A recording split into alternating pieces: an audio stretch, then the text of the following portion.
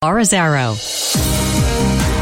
Welcome to Women at Work and our ongoing conversation about how we can help more women join, stay, succeed, and lead in the workplace. I'm your host, Laura Zarrow, Executive Director of Wharton People Analytics, for today's show on a critically important part of that professional pipeline, that time when women re-enter the workplace after maternity leave. Whether we are employers eager to keep talent on our team or the women for whom work and motherhood must go hand in hand, today's show is for you. We'll be talking with Lauren Smith Brody, who's the author of The Fifth Trimester, The Working Mom's Guide to Style, Sanity, and Success After Baby, about the unique challenges that come with this time and real-life strategies for navigating it. Our phones are open, of course, and you can reach us at 1-844-WHARTON. That's 844-942-7866, and we really would love to have you join the conversation. What was it like for you when you returned to work, and what do you wish your employers had done differently to make it easier? That's 1-844-WHARTON, 844-942-7866. And while you think back to what might have been that blurry and stressful time, I want to tell you a little bit more about Lauren.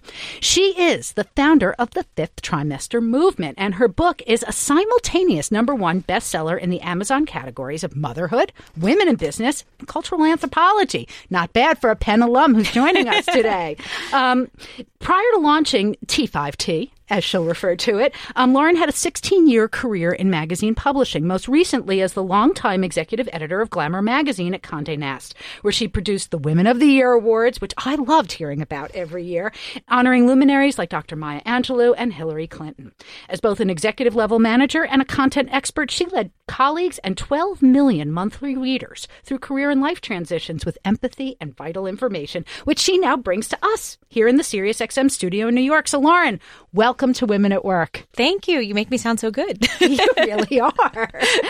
So tell me, why do you refer to that time period when we come back as the fifth trimester? Whose state of development are we talking about? Moms, actually. So thanks. That's the perfect first question. So the fifth trimester, as I've coined it, is when the working mom is born. Everybody knows what the first 3 trimesters are. That's pregnancy. I hadn't heard of what is commonly known as the fourth trimester until I was in it. This idea that human babies are actually born a trimester too early because of the size of the brain and the pelvis. Yes, it was only a very experienced parent who explained to me when I was terrified. Yeah. Like, no, they're not supposed to be out yet, but they have to be. So Right. just think about it as a fourth trimester. Right. And so you're also the idea is that you're supposed to just get to the end of that fourth trimester and you'll have a real baby.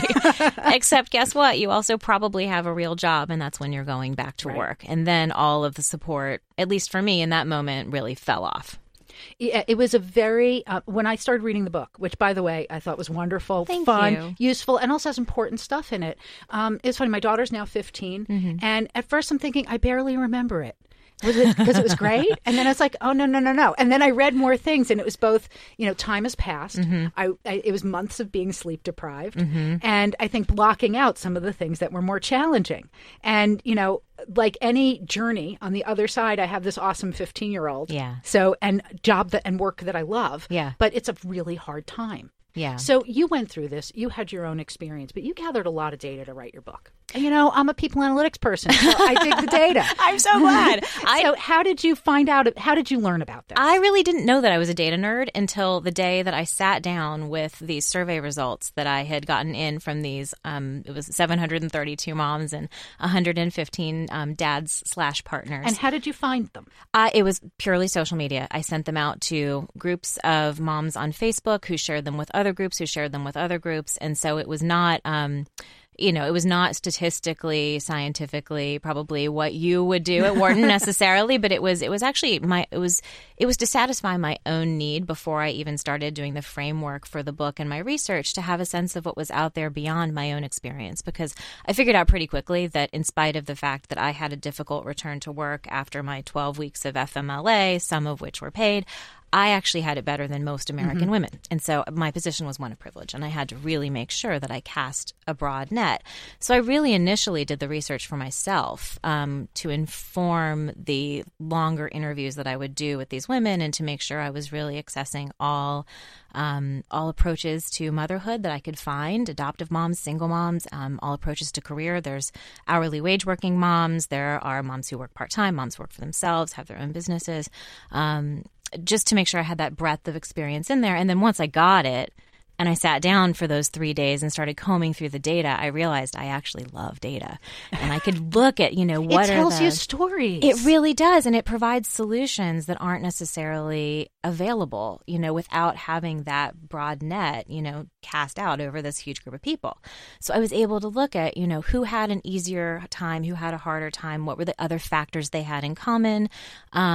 And that really dictated a lot of the advice in the book, and also showed me where expertise beyond my own personal experience was really needed. And then I could go find, doctors and scientists and, people who could really put other numbers to these problems and help solve them.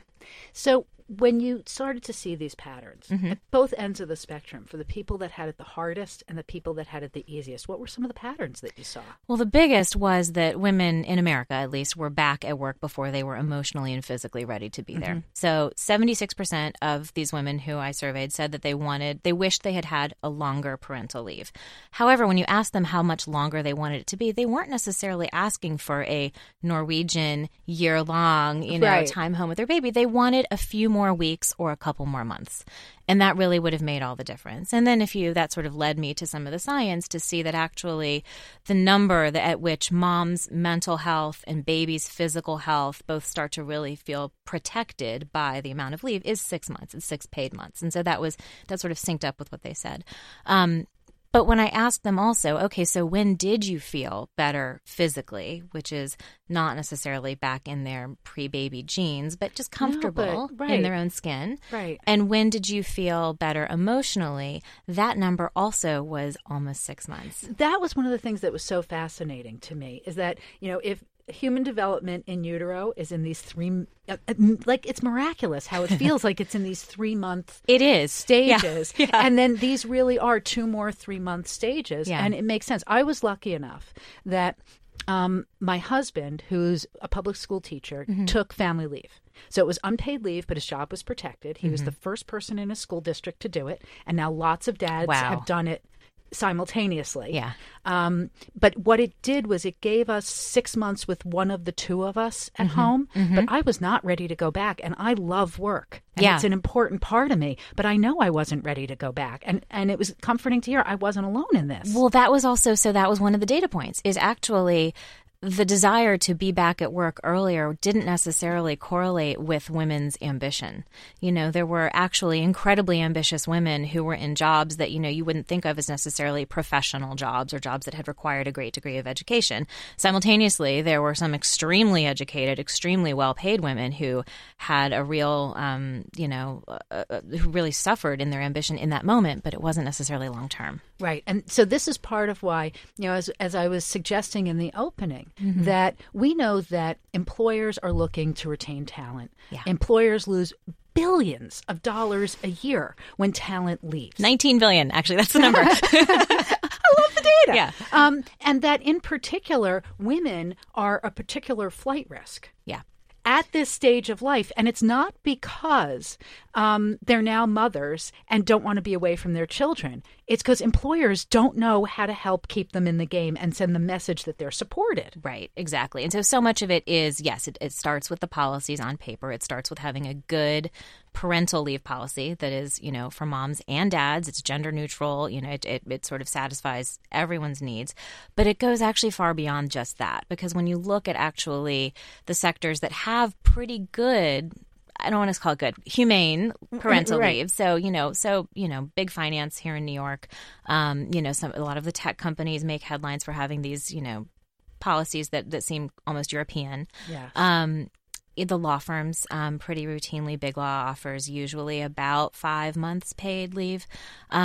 They still have a retention problem, because people come back to these very, very competitive fields and they experience all of the emotional sea change that, that any new parent would. And I think that in some ways it's exacerbated by being in a more competitive field and surrounded by people, and life has moved on more quickly than, they might have imagined. They come back and their team has been reorganized, and yet they're supposed to still be moving at the speed of light. And new parenthood isn't like that. There's a reset for a lot of people of just your internal priorities, and then also just physically of your day, of your body, of when your day must end in order to get home to a baby. It's practical, it's Yeah. physical, it's emotional, and it's an interesting... And surmountable. Yes, and it's an interesting pattern that you're discussing. I was talking with some women earlier today who were noting the difference between when an organization implements policies, Yeah. whether it's a sexual harassment policy or a maternity leave policy, Mm-hmm. that is, some policies, sometimes they're meant to protect the organization, or it's the organization trying to do the right thing through policy, but they don't understand that if you don't change culture, Right. the policy is only going to be effective to a certain degree. By the way, this is Women at Work on Business Radio on Sirius XM 111. I'm your host, Laura Zarrow, and I'm talking with the amazing Lauren Smith Brody of The Fifth Trimester, the Working Mom's Guide to Style, Sanity, and Success After Baby. And if you have a question for Lauren or you want to share your experience, what was going on at your company when you came back to work? What helped? What hurt? We'd really love to hear from you. You can reach us at 1-844-WHARTON. That's 844-942-7866. So coming back to this question of there's policy and there's Yeah. culture. And it's nice to see that these big organizations have heard that they need to improve their policies. Yes. And they have the resources so that they can make that time available. What needs to change in culture? So some of the culture is dictated by policy, but it's really dictated by leadership using the full extent of the policy available to them. So, you've got to have particularly men in leadership. If you want to show that women actually should be making the same amount of money for their jobs as men, have some men take some paternity leave and show that their time isn't somehow more valuable in the workplace than women. So leadership needs to take every drop of that time that is available to them, and also needs to say, hey, Wednesdays, I coach Little League, I'm going to be leaving at 4:30, and not just sort of sneak out the door Right. and not try to hide it. There needs to be a certain transparency about parenthood in the workplace, but it goes beyond parenthood too. It really needs to be a transparency about our personal lives to the degree that it can be professional in the workplace and fuel us and have everyone know that it's okay to bring your whole self to work. There is so much in what you just said, so I want to And there's unpack more. it. I know. It's delicious. Thanks. So first, it's this important start from the top and then be supported with what's going on within the organization, something we've talked a lot about here. And in particular, these policies around leave. I want to point out there's two different kinds of policies that go hand in hand. And it's maternity, paternity. I want to call them new baby policies. Yeah. Because I think it takes us a step away from who gave birth Right. to who's engaged in active parenting. It's not actually about the uterus, because it applies to gay couples who adopt, Exactly. or, if you have a new stepchild, like, I actually think that it would be quite reasonable to include some parental leave, for your becoming family that to child's adjust. parent. Yeah, these are important life changes that affect you on multiple levels. Yeah. And then there's flex time. Which is the ability to use your time in a more flexible way. As long as you're putting your hours in and getting your work done, the question of where you work and when you work is something that can transform a person's life. And it's not just first mothers, but also anybody in a family, adults who are taking care of their adult parents, or people who are trying to do things to be whole people. Are you training for Ironman? Right. Yeah. Are you taking violin lessons? Yeah. Like you said, these are all ways that we expand who we are. And become happier, more productive people who come to work more engaged. Yes. And the other thing that's interesting in this, and I think that, and I see people struggle with, is, and this will come back to the issue of parenthood in a second, is that I wonder if we ran a survey. Do you think it's appropriate to give somebody time off to go train for their marathon? Is it appropriate to give somebody time off to go to their daughter's clarinet recital? Right. And often people will say no because that's not important. It's not urgent. It's a choice that they make. Yet part of what you're supporting and what we see happening throughout business that helps people is these are all things that contribute to us being better versions of ourselves. It's not just that we're happy so we stay. Right. They nourish us. Right. And we do meaningful work because of it. And I would say you also have to ask those same people, is it reasonable? Should you be answering an email at 10 o'clock at night from your boss? Right. That's Probably. the flip side So, of it. if you're going to be available around the clock, if you're going to roll over in your bed first thing in the morning and check your phone for an email from above, then, It's got to go both ways. Yeah. Then there's another part of this. So if these things nourish us, tell me, have you, as you became a parent, did it change you as a professional? It really, really did. Yeah. How did it change you? It's funny. This is, I feel like a fool because I researched this whole book. I wrote this whole book, and it really took me until I got to the very end when I started answering questions about my motivation. And I realized my motivation was not just that I had struggled.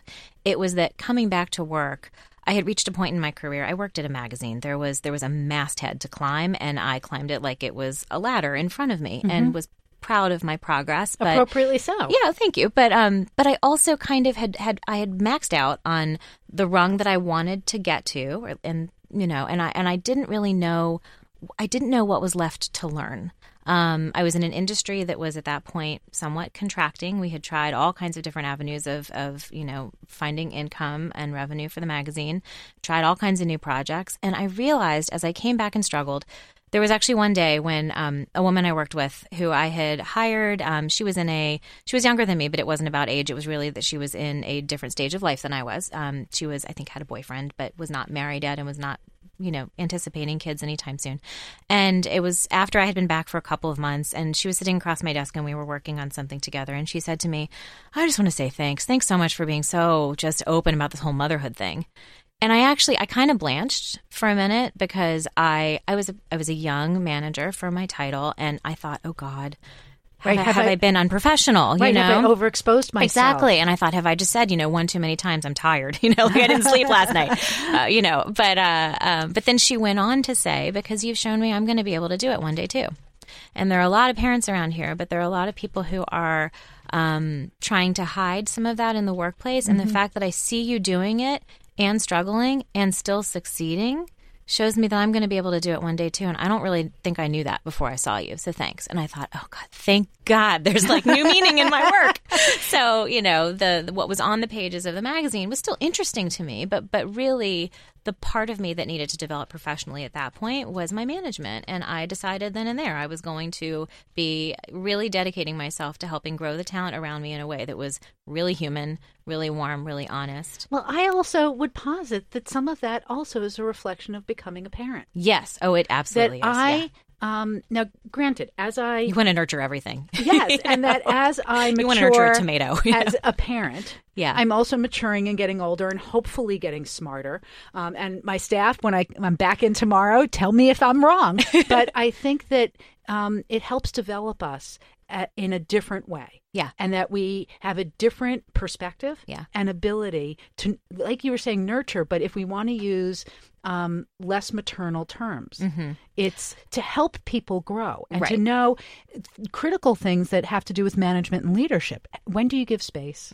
How do you let people have enough room to learn from their mistakes, pick themselves up? How do you provide a safe place for that to happen? Yeah. These are actually critical components in teaching people to embrace a safe level of risk that helps them emerge as impactful leaders. Right. I think sometimes we gender it too much. There's no reason why a father couldn't also talk about how he has developed in that same way in the workplace. And, I sort of give a list to the women who I speak to of the ways that motherhood makes you better in the workplace. And I actually initially kind of shied away from talking about the nurturing too much because it did feel too mommy gendered, even though it's a word that I love, but and it's that really worthy. And I hope people use when they talk about me. Yeah. Yes, of course. I wouldn't be offended. I'd actually be flattered. But I think it's an important thing about changing workplace culture, and that if workplace culture looks more at how do we help individuals thrive, right, so that an organization can thrive, right, then part of it is making the organization more nurturing, right. And there's no shame in looking at the dollars that turns into too. If that's what's convincing,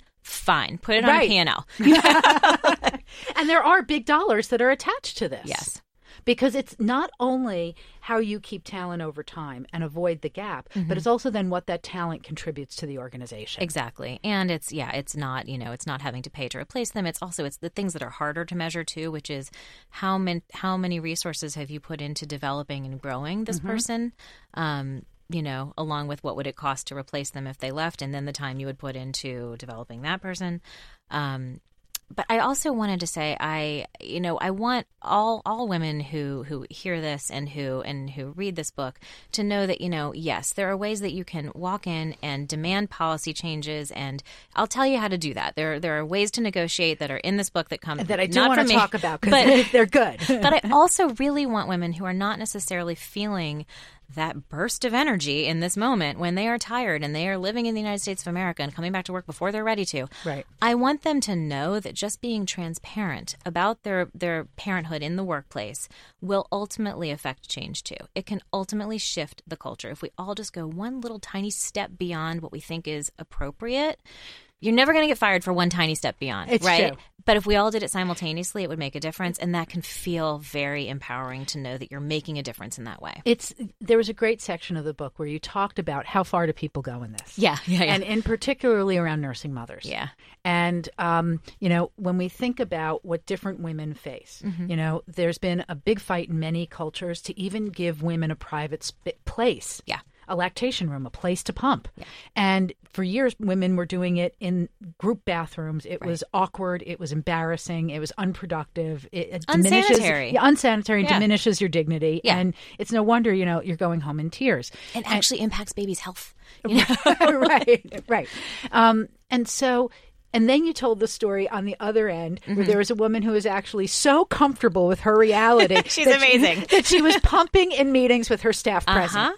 For me, that, especially when I did this, that would have felt like a step too far. Yeah. But I was so impressed. Well, it's so interesting that you bring her up. Her name is Lydia. She is an SVP at Christie's. She's amazing. An elegant place. A very elegant place. She is the most elegant woman you've ever met. She's amazing. She has 3 kids. So when she told me that story, I had the same sort of gut reaction you did, which was like, I was nervous when somebody walked in on me. That felt. I was nervous even and I had my own office at the time. I was even nervous about closing my door at a regular time each day and doing it. And I was afraid to tell anybody that I was pumping. Yeah. Like, why can't you come in the door? So that's gotten better. And what I was going to say about Lydia is that she told me this story now. I did the research for it. It was almost exactly 2 years ago. And in that time, this is the final frontier. And maybe it's just that I live in New York City and it's a bit of a bubble. But, if we talked, 5 years ago about people being able to nurse in public, well, people are starting to walk down the street pumping. I'm not kidding. You're kidding me. Well, first of all, there's a new pump that actually is I'm not going to describe it correctly, but it fits inside your bra, so it's actually not visible from the outside. Exposed. You're not exposed at all, and the milk collects in the cups itself that are on your breasts, and then you can put it in the bottle. So you could conceivably be in a meeting pumping. Oh, that's and hysterical no for all the know. multitaskers. Yes, out there. Exactly.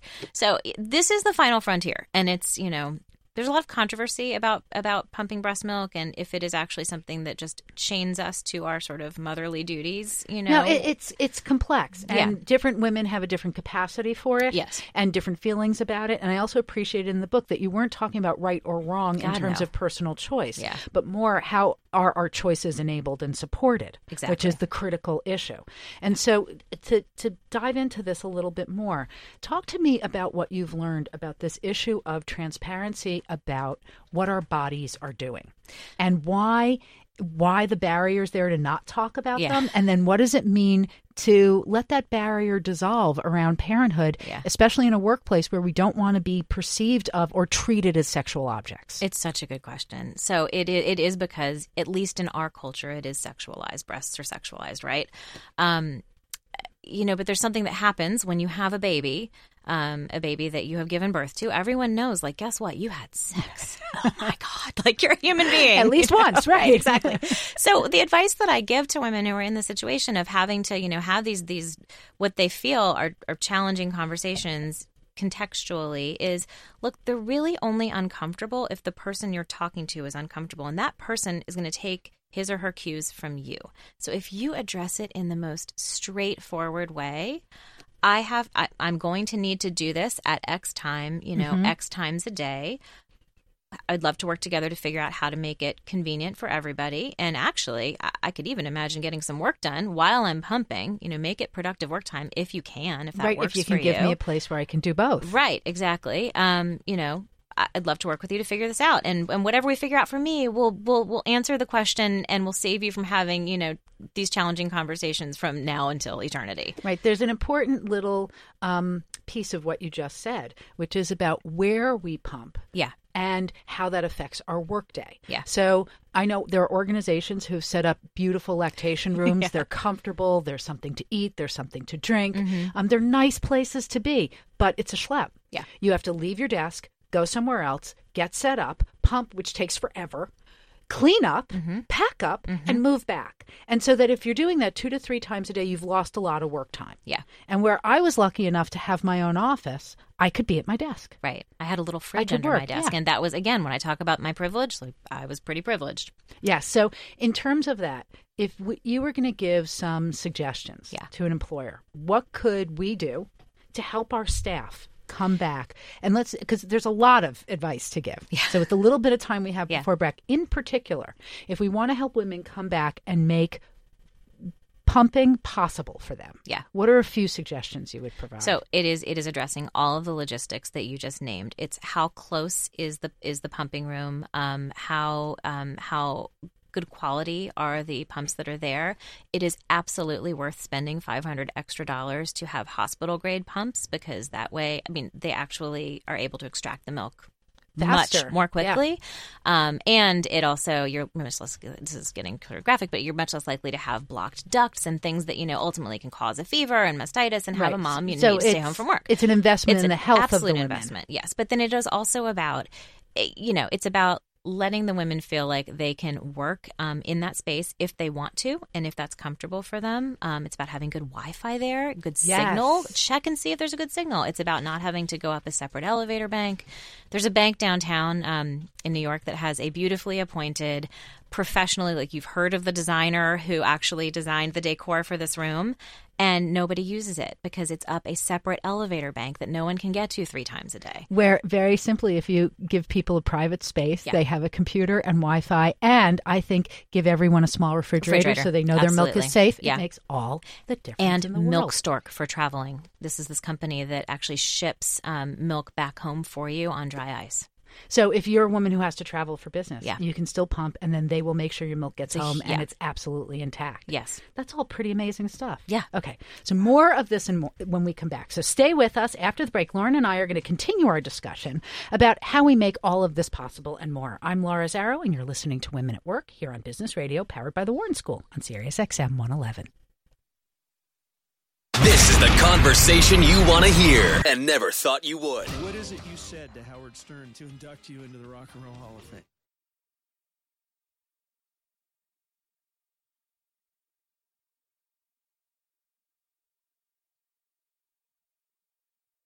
You're listening to Women at Work on Business Radio, Sirius XM 111. Here again is Laura Zarrow. Welcome back to Women at Work and our ongoing conversation about how we can get more women to join, stay, succeed, and lead in the workplace. I'm your host, Laura Zarrow, Executive Director of Wharton People Analytics, and today I have the pleasure of talking with Lauren Smith Brody about her amazing book, just released in paperback, right? Called The Fifth Trimester, The Working Mom's Guide to Style, Sanity, and Success After Baby. Lauren is an accomplished journalist, a manager, a mom, a Penn alumna, and really the force behind what's not just a book, but a movement. Thank the Fifth Trimester. So, Lauren, we're so thrilled to have you here. Thanks. So, I didn't get a chance to ask you about this in the first half. Talk to me a little bit about why this is a movement and what form that's taking. Oh my gosh. So this has been the hardback of the book came out exactly a year ago today, actually. Exactly. Happy birthday. Thank you. It's my 3rd child. And my intention all along was for this to really be a movement. And that is what I've been so delighted to see happen. So I have, done a lot of speaking, both at sort of nonprofits and new moms groups all over the country, but then also the parallel to that is that I do some corporate speaking as well.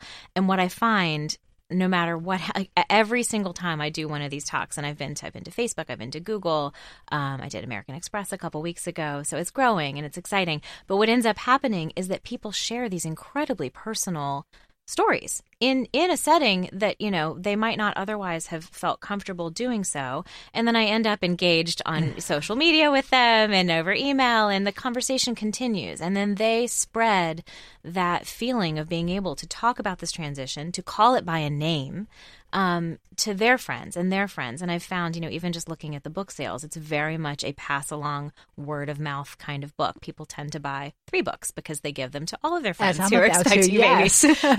So it's been wonderful to see spread in that way. And I truly believe that, no matter how much agency a woman may feel like she has going back to work or doesn't have, that the one thing that you can do is be transparent about your motherhood in the workplace. Ask for what you need, both at home and in the workplace, to the degree that you feel you can, and you will make change culturally. Without a doubt. And I love hearing you talk about that surprise of people sharing their stories. Yeah. Because also, and I'm going to guess it was the same for you, becoming a parent was the most profound experience of my life. It continues to be. Yeah. Nothing changed me more. Yeah. Nothing was as important. Yeah. And it doesn't mean that I don't love work, because I love work. And they tease me that sometimes I can get a little obsessed with it. You're here. Right. But that to have something that's so profoundly important, that affects us in such a tremendous way, that has such a ripple effect in our society, be something that we've had to keep almost closeted, secret, that we can't talk about. Right. Because of all these disparities in the workplace, there is something fundamentally wrong with that. And it's not just that it's unfair to us. It's like we're all losing out as a community. Well, and it's unfair to our children too, right? Like they should be able to see their parents achieving things in the world, because what are we meant to do if not role model for our children, the people we would like them to become one day? Yes. And see us be satisfied. I mean, I hate this whole idea of like apologizing to your child for having to be at work. No. Explain to your child why you're working so hard and why it matters to you. That was one of the parts of the book that I particularly loved because it spoke to me. There was a stretch of time where I was doing, not often, but some big trips to Asia to run events. Yeah. And I'd be away for about 10 days and I felt guilt. Yeah. And I felt tremendous guilt. Yeah. And I remember attaching to one of the trips time to go to the Great Wall of China. Yeah, because you're there. Right. And time to go to Bali. Yeah. And I was weighing out, do I come home a day or two early because I feel guilty and have to rush home? Or do I give her the message, I had to go for work? Yeah. And there are experiences in life that you should seize, and I want you to seize them. And when you have the chance to see the Great Wall of China, go see the Great Wall of China. And did you say that? I Yes. hope you said that, because Yes. that's half the battle, is not just doing it, but actually communicating it. And I didn't know, like with parenting, Yeah. am I wrong? Am I right? Am I doing damage? But You get another chance tomorrow that she anyway. seems to appreciate Yeah. this. And then, and I read somewhere else, I don't know if it was in your book or somewhere else, that with kids, if we explain why we can't be with them, and as opposed to making them feel like we just don't want to or we just abandon them, they can understand. Right. We need to be at work now. I still love you. I'm coming back. Right. And you can say that to a baby too. That is something. It's very easy for me to tell you that I can have a conversation with my 6-year-old and 9-year-old about, why I'm not picking them up at school today. But, it's another thing to have to convince a brand new mom who is leaving her 8-week-old baby in someone else's care that, that's meaningful to that baby. Well, some of it is about actually training yourself and getting used to the idea of it, and is about not opting out prematurely. Right. And in the section of the book where you talk about our childcare choices, the pros and cons of them, depending on, our personalities, our work lives, our income levels, our support systems. One of the messages that I read throughout it was that it was so interesting to see this pattern of the choice. We think we're making the choice around our babies. Yeah. And because that's where we're focused. But we're really making choices around our own comfort level. And it's okay. Yeah. It's actually important that we acknowledge that. So it's so funny. It is actually, just to maybe overshare, that chapter of the book, which is the first, because it is sort of chronologically one of the very first things you need help with is childcare, figuring it out. It was the last chapter that I wrote. Out of everything in there, because I just couldn't face it, because I didn't want to tell women what choice they needed to make. And so I decided, like with everything else, to really look at the research. And it turns out, so there's this huge compendium that was done of studies that was put together by the government that looked at 15 years of early childhood education and care. And it attempted to solve this question of, is it better for baby to be home with mom, home with some other caregiver in the home, or in daycare? And are we damaging them if we send them? Exactly. And so there's actually cases to be made for and against each of those situations that, some of it is about externalizing behavior, some of it's about internalizing behavior, about how verbal the child is at what age. You can make a case for any of them. But so I got all the way to the end of this 100-page report of all of these studies where they looked at, 15 years worth of children and how they developed. And the very last thing there is essentially a statement that said, but all of this is really predicated upon mom's emotional comfort with her decision. And I Right. thought, Eureka, thank Talk God. about burying the lead. Now I know how to write this chapter because it's not actually about the logistics, which you know your logistics. You know whether or not you can get to daycare by 5 o'clock or be charged Right. $5 per minute that you're late, or you need someone in your home, or you have a mom who lives 3 cities away or 3 blocks away. But what I don't know is how you feel about it. So how do you ask yourself the right questions to get emotionally comfortable with the decision you're making? Because believe me, your child is going to feel your stress if you're not comfortable. Absolutely. First of all, that was one of the things I'm still trying to be mindful of is how much they pick up on what we feel. yeah. But also, and it goes back to why I think this concept of the 5th trimester, and that's when the working mother is born, and recognizing that the emotional needs, the emotional realities are important things to tend to, just like we're trying to tend to the emotional needs and realities of our children. Right. So that they can become more secure, become more independent, go on and thrive. It's that if we don't recognize that this is an important developmental stage and that women will come out of this, and any new parent on the other side, but particularly those who have gone through the birth process, Right. because there's another physical burden, Right. that this is necessary to help that transition into being a working mom and a whole person, that it's going to make you bigger and better in all these dimensions, but you've got to get through this period of time. It's the first for most, I would venture, for most working women, it is the first big transition you go through. And it's the first time when you have really had to negotiate around your life and your work. It will not be the last. So if you can start getting comfortable with having some of those negotiating conversations, and even just the internal ones that you have with yourself or with your partner, if you can start getting comfortable with having those now, you're doing yourself a tremendous favor, because you're going to keep having those resets and conversations and negotiations. It's an ongoing process. Forever. By the way, this is Women at Work on Business Radio on Sirius XM 111. I'm your host, Laura Zarrow. I am talking with Lauren Smith Brody of the 5th Trimester, the Working Mom's Guide to Style, Sanity, and Success After Baby. If you have a question about what we're discussing, you want some advice from Lauren about how do you pull it together and go back to work, give us a call at 1-844-WHARTON. That's 844-942-7866. So on that note, let's talk about how you pull it together and go back to work, because it's really hard. Yeah, it really is. So obviously, you got to figure out, what am I going to do with this baby? Yeah. And not to be flip about it, but childcare is super important, and it takes time to sort that out. But what about us? Yeah. I found it incredibly hard just to get out the door while Yes. I was on maternity leave. So it is all about transitions. So it is about the morning transition and the evening transition are incredibly stressful. And it's funny, like I actually hated to sort of look at the superficial aspect of how you take care of yourself in terms of style and beauty and all of that. But I found very quickly that was what people needed help with. It's certainly what I needed help with, even if I didn't want to admit it. And you worked at a fashion magazine. Exactly. They're kind of inherently glamorous. Well, no, I'm really not, actually. And so it added more pressure to really feel like I looked the part and not have a tremendous, layering of imposter syndrome and on top of everything else. But I found, if you can find tricks that help you feel better about the way you look, it ultimately helps you with that transition first thing in the morning, especially. So when I looked at the data from my surveying, my nerdy data, the women reported spending more time getting ready in the morning than they ever had before. I think it was 33 extra minutes every morning getting ready. However, they spent half the amount of time that they ever had previously on themselves, which tells where that time is going. It's going into baby care. And when I asked them, how much time every morning did you actually spend just enjoying your baby, not caring for the baby or caring for yourself, it was 6 minutes. And that is, for some reason, that is the statistic that starts making people cry when I do a corporate lunch and learn.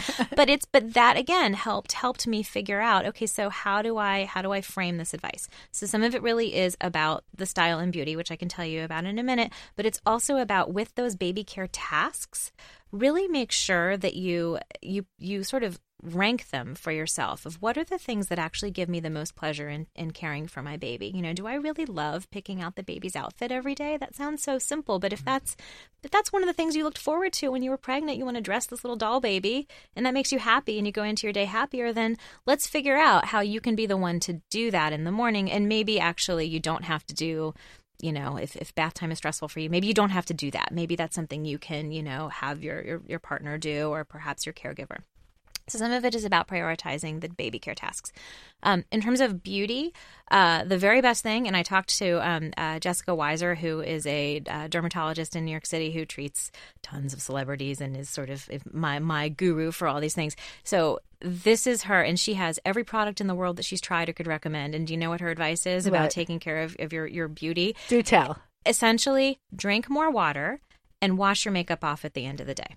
Her goal is for you to not need a lot of makeup. I mean, yes, we're all going to need concealer if you're not sleeping. But, the idea is if you take care of your skin in those two ways, you won't need to spend as much time covering things up in the morning. Right. And so part of it's thinking about it's like when we think about the infrastructure of a system. Yeah. If we're core to this system. Yeah. What's our functional infrastructure? Exactly. Because I actually, this may be like too much about Laura, but I have these anxiety dreams all the time where I'm trying to get somewhere and my bag's all of a sudden unpacked, or why am I not wearing shoes and I can't pull it together. But it feels amazingly similar to what those early days with baby felt like. Yeah. And figuring out ways to be efficient so that you can function. Yes. And you can make your time count where it matters, yes. which is with your and child, take pleasure from it. with your partner, and then be at work and be ready to engage, which I also found, as exhausting as it was to get there, being at work was incredibly nourishing for me. It helped me remember a part of myself. It's something you know how to do. Yes, and while a whole new part of myself grew with the arrival of my daughter, I was also terrified. This is all uncharted territory. Yeah. But I could go to work and do something and see it have an impact. Yes. Yeah. And it's a ladder you have, to whatever rung of it you're on, you've gotten there. With a baby, it is, your first day on the job is your first day on the job. And nobody likes that day. I don't like that day. So let's talk about that a little bit because I remember reading Alison Downey's book, who I think also talks about this in a lot of important ways. And it was the first time I saw somebody really articulate the idea that we could use our leave policy and we didn't have to use it all at once. Did you want to come back after 12 weeks and then you're in full time, or do you want to come back after 11 weeks and save a week and maybe do several? So what are some of the things you learned about how to come back that help maximize your chances of success? So the very, very best thing you can do is, if we know that 6 months is that magic number at which mom's chance of having a perinatal mood or anxiety disorder dramatically decreases, baby's chances of being vaccinated and healthy increase, your chances of being able to be successful breastfeeding if you want to be, which helps babies, respiratory health and lack of ear infections. It all sort of, you can make a big case for it. So you want to figure out how close you can get to that 6 months, but that looks like very different things for different families. So that might mean relying on some family care when you go back to work. It might mean if your company does allow intermittent leave, or if your partner's company allows intermittent leave, yes, spreading it out in that way to sort of ease the phase back in. It might mean that what you're negotiating for at work is something that has worked in largely European industries, where they'll have a phase back program where they will actually pay employees their full salary to come back at like 60% for just 6 weeks, and it makes an enormous impact on attrition and retention of these women. So there's all kinds of things you can do. That I would say the number one thing you can do is if you have a partner who has a different amount of parental leave than you do, and they're able to take it later, have that partner take a month of leave when you go back to work. Because what it does is baby gets a little bit older, a little bit less vulnerable, is in the home with someone who is a parent taking care of, who loves him or her, their child. But it also allows you as a mom who perhaps has had a longer parental leave than dad and been home with the baby, learning all these things on the job. It allows you to see that this other parent who is your partner is capable. And you that's can trust critically that person. important. And that person, and there's all the studies that just show that if dad, for every month of parental leave a father takes, his wife's lifetime earnings increase by 7%. No, it has a huge ripple effect. That's for thousands of reasons. And Josh Levs is particularly articulate about this. It's also about the importance of establishing a dynamic so that dads are equally respected as competent caregivers and can be as engaged with their children. Yeah. So that's good for the kids. It's good for dad. And it's also that enables mom to be back in the workplace in a different way. Yes. And I think, I hate to blame the victim here because I do think that, like moms have kind of a crappy deal. However, you can't be a gatekeeper and expect a expect an equal partner. There are so many couples I have talked to who came into their marriages with the best intentions. And, for better and for worse, we are a generation of women who believe that we should be able to do everything. And so we apply that same professionalism to everything we do in the home. We maximize, we Google everything, we figure out, these solutions for everything. We learn it on the job. And then dad's off at work and doesn't learn it. And so guess what? You want it done your way.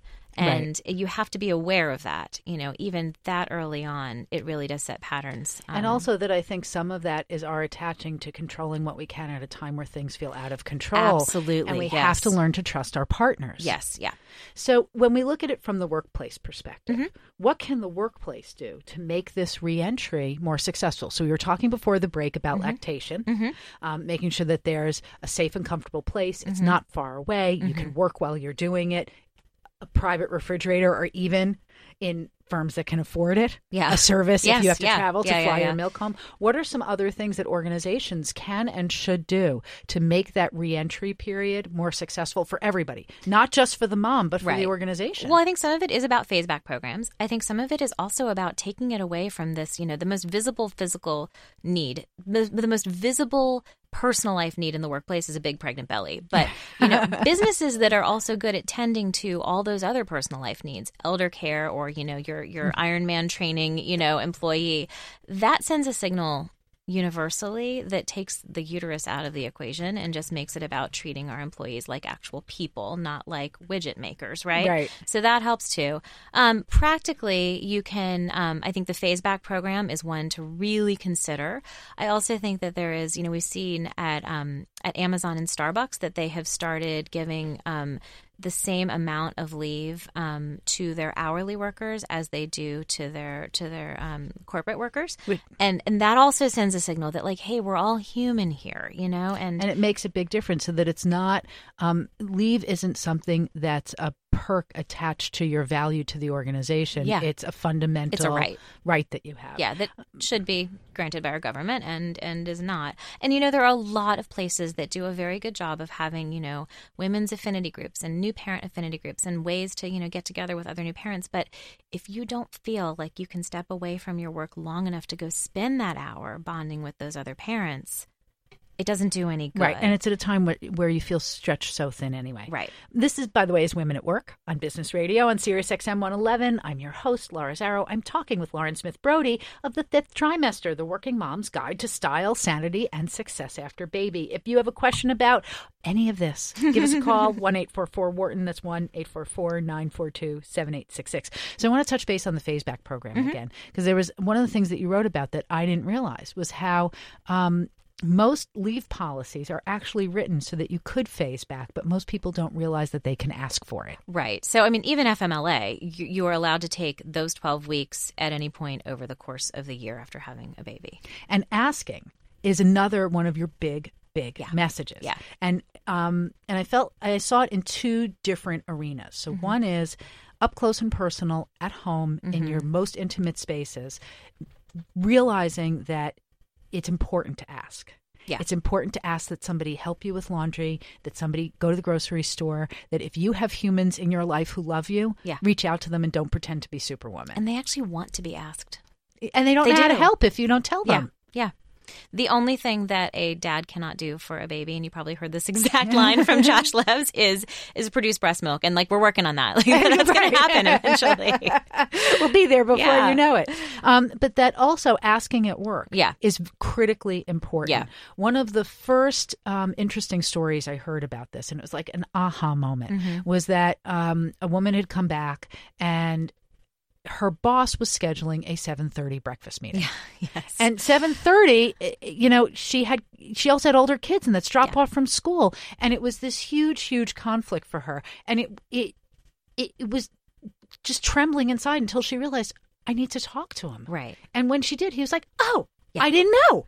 We'll move the meeting. Most people are not unreasonable, but if you are not visible about the fact that these things are challenges, this is my colleague coming to me saying, thank you for showing me that it's hard. Right. If you don't show that something is hard, no one around you can know that that it should be fixed. So with the few minutes we have left, Yeah. and while I'll say there's a great section in the book on this. Oh, thanks. Talk to us a little bit about how in the workplace you ask for what you need when you come back and the policies and practices are not in place. Right. So it's my friend Julia Beck, who runs the It's Working Project, which also focuses on a lot of this work, calls this being your parent zero. You're the first person in your workplace to ask for something. So you go into the negotiation as you would any negotiation. Just because it's about your personal life doesn't mean that it should be approached any differently. It really is about managing up. It's about figuring out, what concerns is, this manager going to have with this plan. How are you still going to do your job? You come in with a plan. You don't just come with an ask. You come with a plan or maybe 3 plans, but you don't make them too complicated. I had one woman in a group that I was speaking to say, I got turned down and look, I gave them this, and it was 5 pages single-spaced. And I said, oh my gosh, I know exactly what you need to do. Make this 4 bullet points. Because if it looks complicated, they're going to think it's too complicated. The other thing is that legally, a lot of managers are worried about setting precedent. So another thing that I heard from a lot of women that was successful for them is to say, could we just try this for 2 months and check in? Could we try this for that season again for 3 months and check in? And what that does is, the manager doesn't feel like he or she is signing this in blood. It's something that it they're stays just gonna try. as a pilot. As a pilot. Everybody's more comfortable with a pilot. And especially if you have a baby, that, babies' needs change by the month, if not by the week. So by the time that 2 months has passed, you may it's a have whole new reality. A different need. And you have now engaged in what is going to be an ongoing negotiation over the course of your career about, it's no longer a negotiation. It's just a conversation of how is this working? Right. And how we work together at any given point, treating these things as options for discussion. Exactly. What about managing sideways? Managing sideways. Oh, this is okay. That. So this is about. We've just got a minute or two. Sure. So this is about colleagues, and this is, again, I hate to blame the victim. I hate to put anything on any new mom's list coming back to work. But if there is one thing you can do something kind for someone who has covered work for you while you were out. Particularly if that person is not a parent. Figure out what is going on in that person's personal life that you can make some offer to help with. And it immediately levels the playing field. It makes it about the fact that it's not that it's unfair that they helped you because you had a baby. It's we're all human. We all help each other. And we all do better work for it. Right. And critical is it's not about buying somebody flowers. It's about doing something that takes the load off of them. Yeah. Which also means, and it can be hard at a time when, you got a lot of things getting your attention, but to kind of zero in and see what does someone need? What would be helpful to them? And you could also ask their supervisor or other colleagues. Couldn't you talk to the people in your community? Which also expresses that people covered for you. Yeah. And I think a lot of women feel conflicted sometimes about having had people take over duties that they did that were important to them. And so you got to kind of just check that at the door. You got to be grateful, and you have to actually applaud someone for stepping in and doing a great job. If you act like you're jealous, people don't know how to handle that. It's funny. It's like there's a sub-theme that keeps coming up as we're talking, which is also about how do you stay maximally engaged by also letting go sometimes. Yeah. Yes. Yeah. Not keeping as much control over everything, trusting the people in your life, turning to your colleagues and letting them in. Mm-hmm. Lauren, I can't thank you enough for joining us today and for the work that you're doing at large. I think it's important. So if listeners want to find out more about the fifth trimester, how can they find you? How can they find it? My website is thefifftrimester.com, and I am an Instagram addict at the fifth trimester. On Twitter, I am Lauren S. Brody, and of course, I'm on Facebook too. I don't do Snapchat. That's the only thing I don't do. Neither do I. And thank you, all of you, for listening. If you have a question about anything you heard on today's show, you can email us at businessradio@SiriusXM.com. And you can follow our show on Twitter at BizRadio111. And you can follow me at Laura Zarrow. A special thanks goes out to Lauren Smith Brody. I'd also like to thank our producer, Patty Hall, our associate producer, Danielle Bruno, Emily Anton, who made everything in New York Today possible, our sound engineer. I'm Laura Zarrow, and you've been listening to Women at Work on Business Radio, powered by the Wharton School on SiriusXM 111.